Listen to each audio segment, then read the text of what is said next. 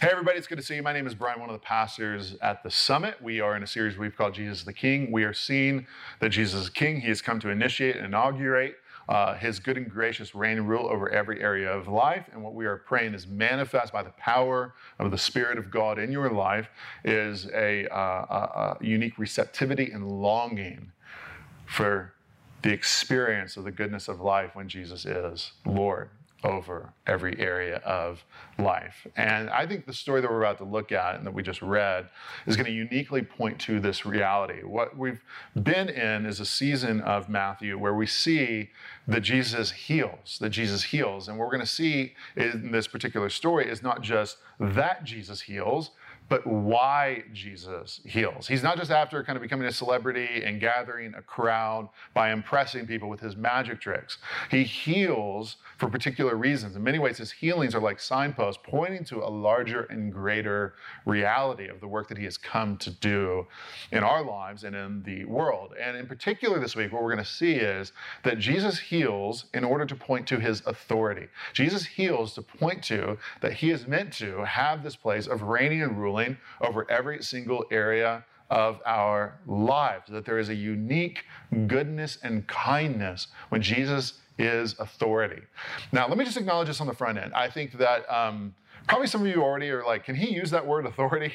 Like, is that an okay word to use? It's almost like a curse word in our particular cultural moment. I think for a lot of really valid reasons. There is a unique cultural skepticism and cynicism towards those in authority in this particular moment. And I think not just in this particular moment, but if you study history over the last several decades, if you kind of have this posture of, can I trust anybody in power? I think that's a very normal and natural feeling to have right now.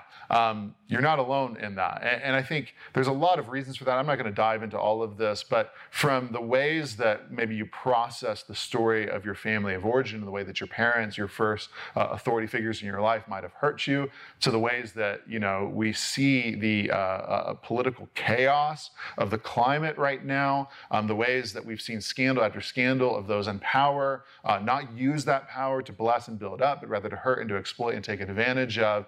I think that most people, at least most people I'm talking to, feel right now is not, we're just one right person away, one right person being elected away to everything being okay again. But instead, I think a lot of people have retreated to a posture of skepticism, cynicism, apathy. I can't really trust anyone out there. And here's the thing, is if it's because I can't trust anybody out there, the only person I can exclusively trust is me. I can't trust any authorities out there, and consequently, the person who should be in charge of my life and the areas of life that matter the most is me. If there's anybody that I can trust, it is me. Now, if you feel that, you're not alone. If you feel that, I totally get why you feel that. But if you feel that, I just want to start, before we dive into the text, just pushing you a little bit to maybe have the health and the self-awareness to recognize not only should we be cynical and skeptical towards the authorities out there, but we should be cynical and skeptical towards the authority in here as well. I totally get the instinctual thinking if there's one person I can trust to make me happy, it's me. But my guess is you're healthier than that, you're more self-aware than that, and you have the ability to look back on your own story and recognize that you functioning as authority over your life has not exclusively led to blessing and happiness and joy, but rather a lot of times the common denominator in the choices of life that have hurt you the most has been you telling yourself, this is going to go well for me. And instead what you entered into was deep heartache and pain. All the time, I'm talking to people who made decisions in the trenches of counseling people, walking through heartache, who were trying to make sense of, why is it that I thought that I was going to make a decision that makes me happy, and actually what it led to was great pain and great heartache. If I can't trust myself, who can I trust. And that feeling, beloved, that feeling of not only should I be cynical, and not only when I'm self-aware, should I be skeptical of the authorities out there, but I should be cynical and skeptical towards the authority in here, is actually meant to not lead you to freaking out, but to a posture of neediness and dependency that says, I really need somebody above me and greater than me to come into my life and reign and rule and help me understand how to handle the areas of life that matter the most. That they aren't qualified to tell me what to do, and even I'm not qualified to tell me what to do. All the time, I feel like I hear people look back on major decisions they made in their life that didn't go well for them, and they'll say this: I wish there had just been somebody to tell me. I wish there had just been somebody to help me. So this kind of posture of, I wish there was somebody who was smarter than me and greater than me, who really does love me and really does have my best interests in mind. And if you feel that skepticism towards the authorities out there and skepticism towards the authority in here, you are perfectly qualified to receive the unique good news of the point that Jesus is going to make here, is that he doesn't just heal, but he heals to point to that he is the one who is meant to reign and rule over every area of our lives. And the declaration of his authority is not imposition, but rather liberation and an invitation into the goodness of life when he is king over us. So I can't wait to show you this reality. It's deeply burdensome to me that you would grasp this in your life, that I would grasp this in my life. We're going to take the passage we just read. We're actually going to do it kind of backwards. So I'm going to do the second passage first, and then I'll do the first passage second. If that doesn't make sense, we'll just jump right into it, starting in verse 18. Our first point is this, is what's hidden within Jesus's healings. What's hidden within Jesus's healings. So the healings of Jesus, basically we're going to start to see, there's the gift of healing, and there's almost gifts within the gift. It makes me think, for example, at Christmas, my wife, who's a very good gift giver, always will give a Christmas stocking. And the way that a Christmas stocking functions, it's a gift that has gifts within it. Okay, so you get the gift of the stocking, and then within the stocking are a diversity of gifts where she puts little things, primarily candy that I like. Shout out to the Sour Patch lovers watching the video right now.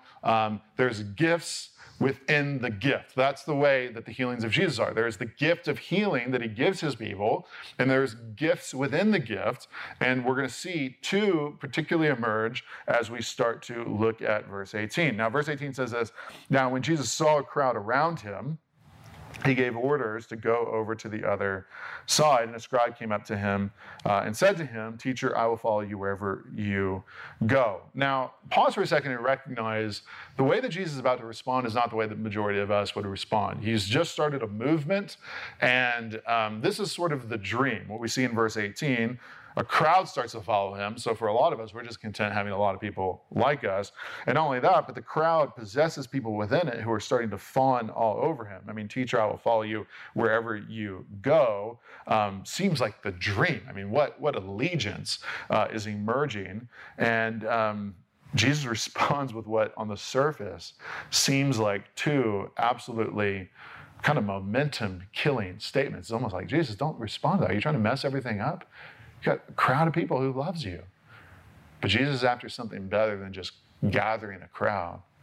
He's after shaping and forming deeply committed disciples of him. And look at the way that he responds here as he starts to reveal to us two gifts that emerge in this gift of healing we're seeing express itself again and again.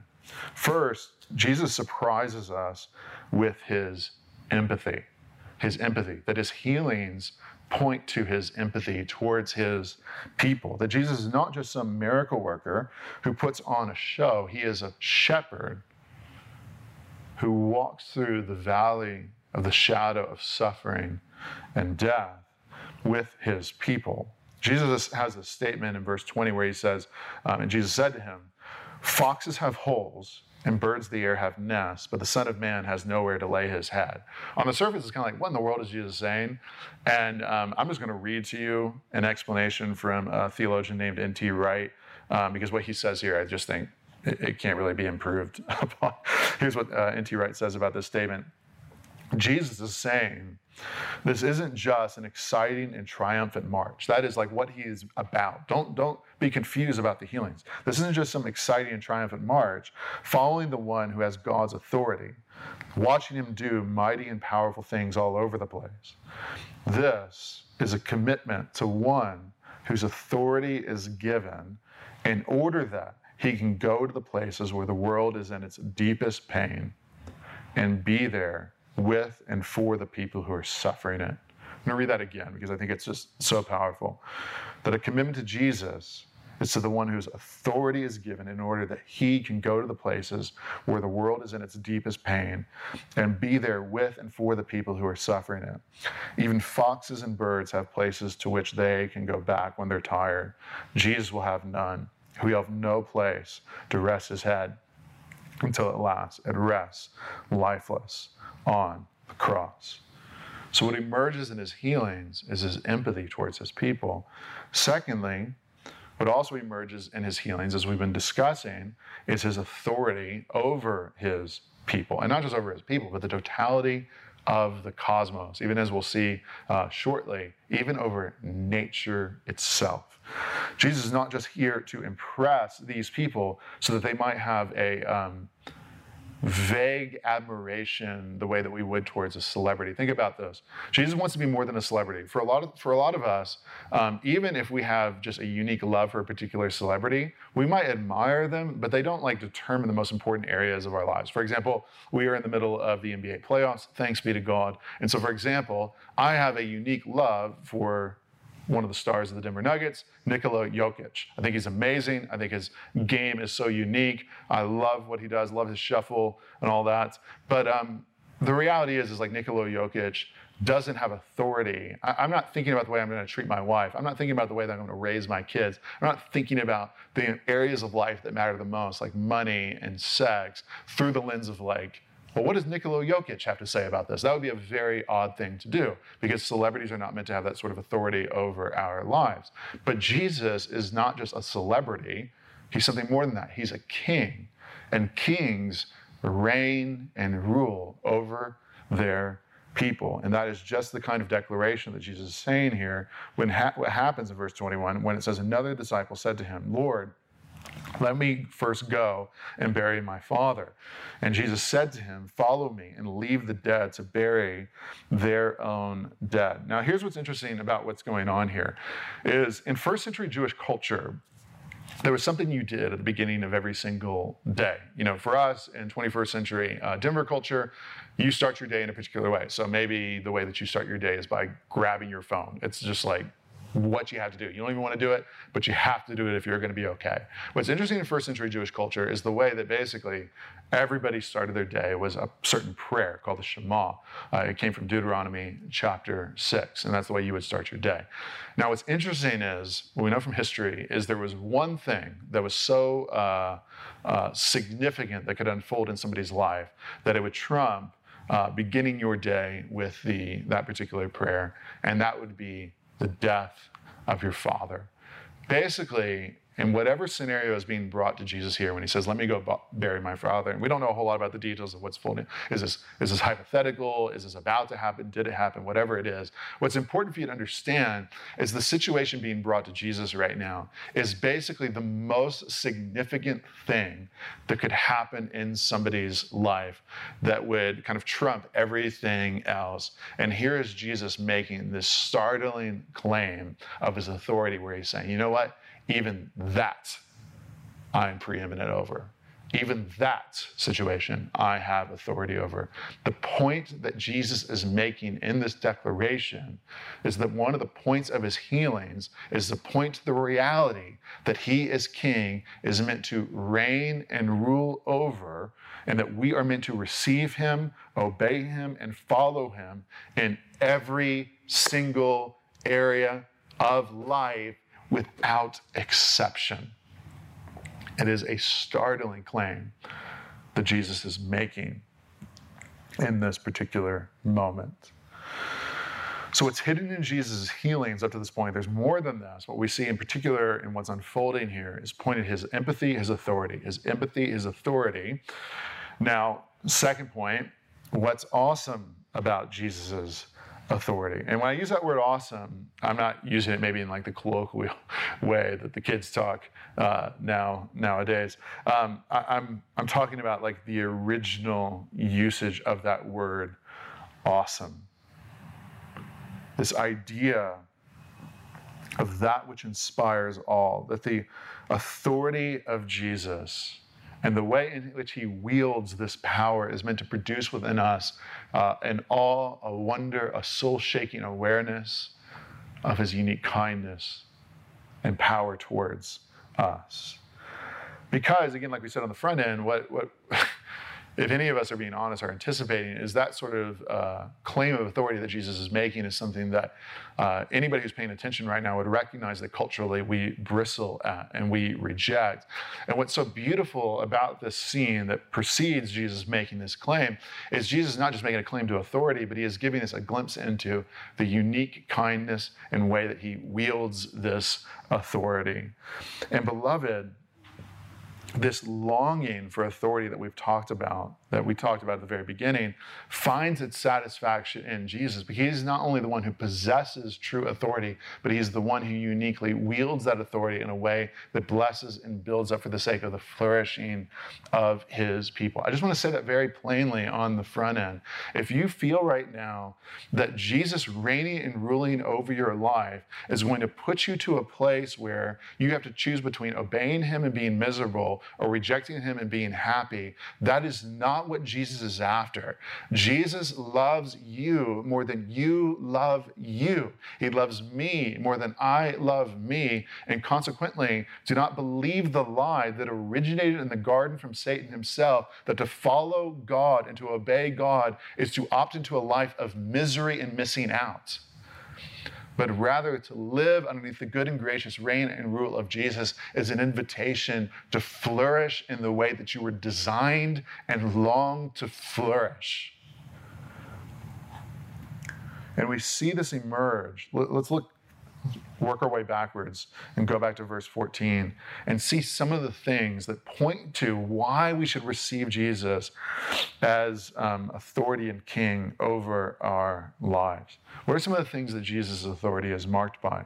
Well, one, we see, for example, his authority is marked by the giving of radical value. For example, verse 14 says, "And when Jesus entered Peter's house, he saw his mother-in-law lying sick with a fever." Now, what's so interesting, we're in our third healing story in a row now, and it's not just that Jesus heals, but who Jesus chooses to heal. The unlikeliest, and a lot of times, the people who are viewed with the least value, the least significance in the culture. Week 1, he heals a leper. Week 2, he heals a centurion, a Gentile. Week 3, he's now healing a woman. We're seeing the unique heart of God for those who are marginalized, those who are deemed unworthy, those who are deemed insignificant, those who are deemed to be on the fringes, and that his heart is uniquely aligned to the blessing and building up of those people. In the first century, a leper, a Gentile, a woman would have been seen as the last people deserving of the unique affection of the king. And yet, in the upside down nature of the kingdom of the gospel, Jesus uniquely prioritizes the blessing of those people. There's a radical value that Jesus bestows upon those in culture that have been deemed as valueless. 2, we see radical power emerge underneath his authority. This is very crucial to understand because all the other cultural claims to authority are not backed up by true power. Jesus alone possesses the kind of power deserving of having this role over our lives. Verse 15 says, he touched her hand and the fever left her and she rose and began to serve him. Now, there are all sorts of wild interpretations of like, what exactly does this mean? I think a lot of times the simplest is the best in interpreting the Bible. And there's just kind of 2 things that point to Jesus' power here. One, he heals her. That's just power right there, right? Like, don't miss that. She had a fever, which would have been very, very serious, incredibly serious. Don't think like, she's running a 99.1 degree temperature. Think like this is a very scary condition that she's in. Lays hands on her, boom, she's healed. And she's not only healed, but she's restored back to kind of just life as normal. She's just boom, immediately back to doing what it is that she was doing. That Jesus has that kind of power to exercise in his people's lives. Third, radical sacrifice. Don't miss this detail. He touched her hand and the fever left her. Now, what's really interesting is who Jesus chooses to touch and not touch in these first three stories of healing. We've seen Jesus heal a leper. We've seen him heal a centurion servant. And now we've seen him heal this woman. And what's interesting of these three stories, he chooses only to touch two of the three. And the two of the three that he chooses to touch in order to heal are the two of the three who would have been viewed as being dangerous to touch. Touches a leper, doesn't touch the paralytic, touches a woman with a fever.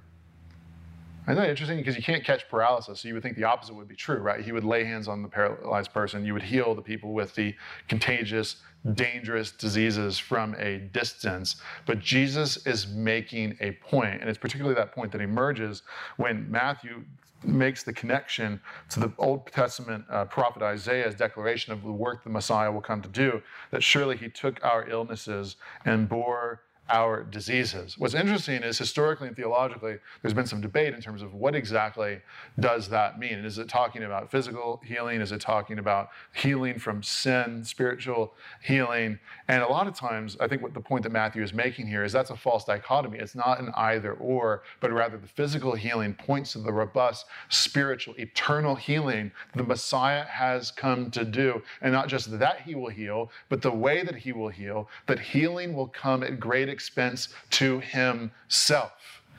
Anybody who would have witnessed him lay hands on the leper, anybody who would have witnessed him lay hands on the woman with the fever would have said, "What are you doing? Heal her from a distance. You could get sick. Are you going to get sick so that she can be made well?"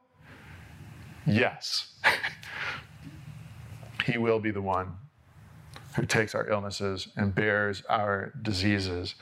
And the substitutionary nature of the healings that we're seeing Jesus performing in this scene points to the glorious substitutionary work that Jesus is going to do in the gospel, that he will take our place for our sins, and he will take upon himself our illnesses so that we might be made well.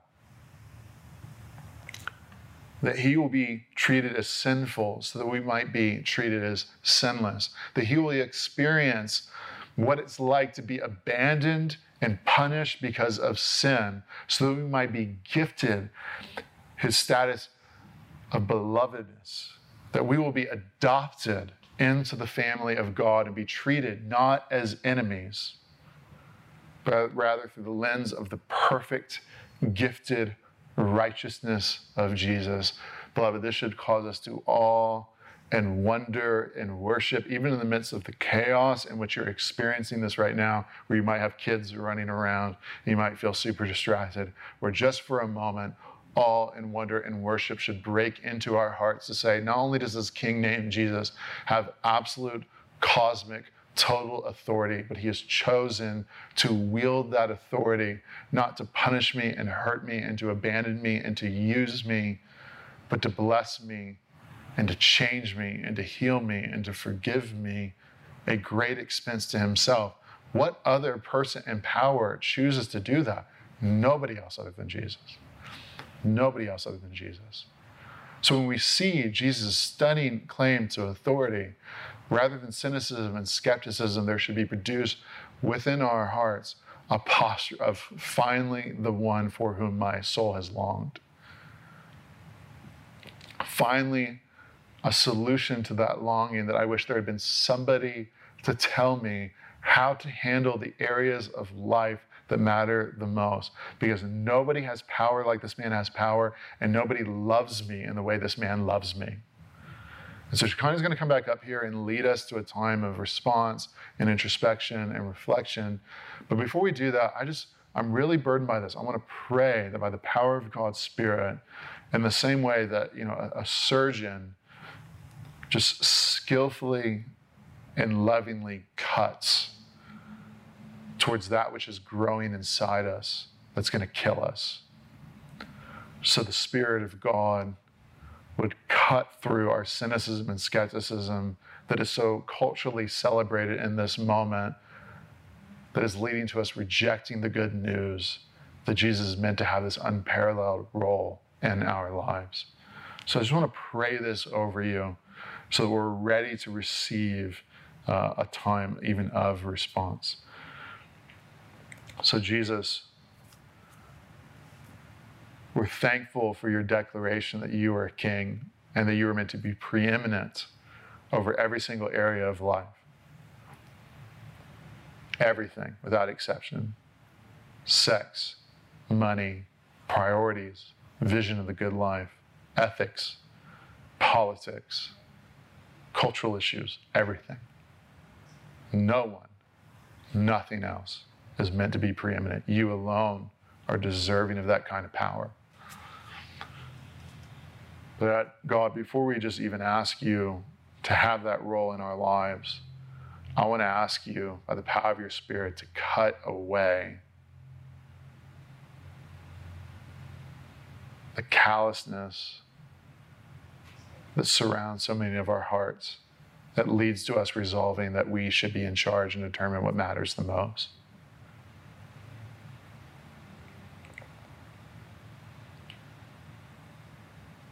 I want to pray that people feel a certain safety to struggle with you in this, that there are deep, deep wounds that we lament, wounds from parents, wounds from authority figures. There's very little that's as painful as not just being hurt by being hurt by somebody who's an authority figure. But God, I pray in your kindness you would bring even just healing to hearts right now,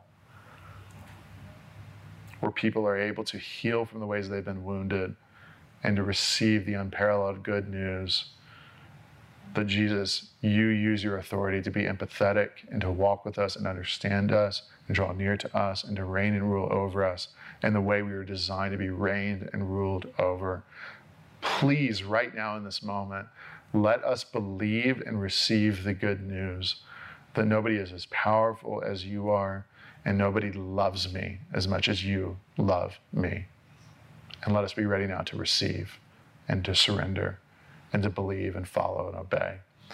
And we ask these things in the powerful name of Jesus. Amen.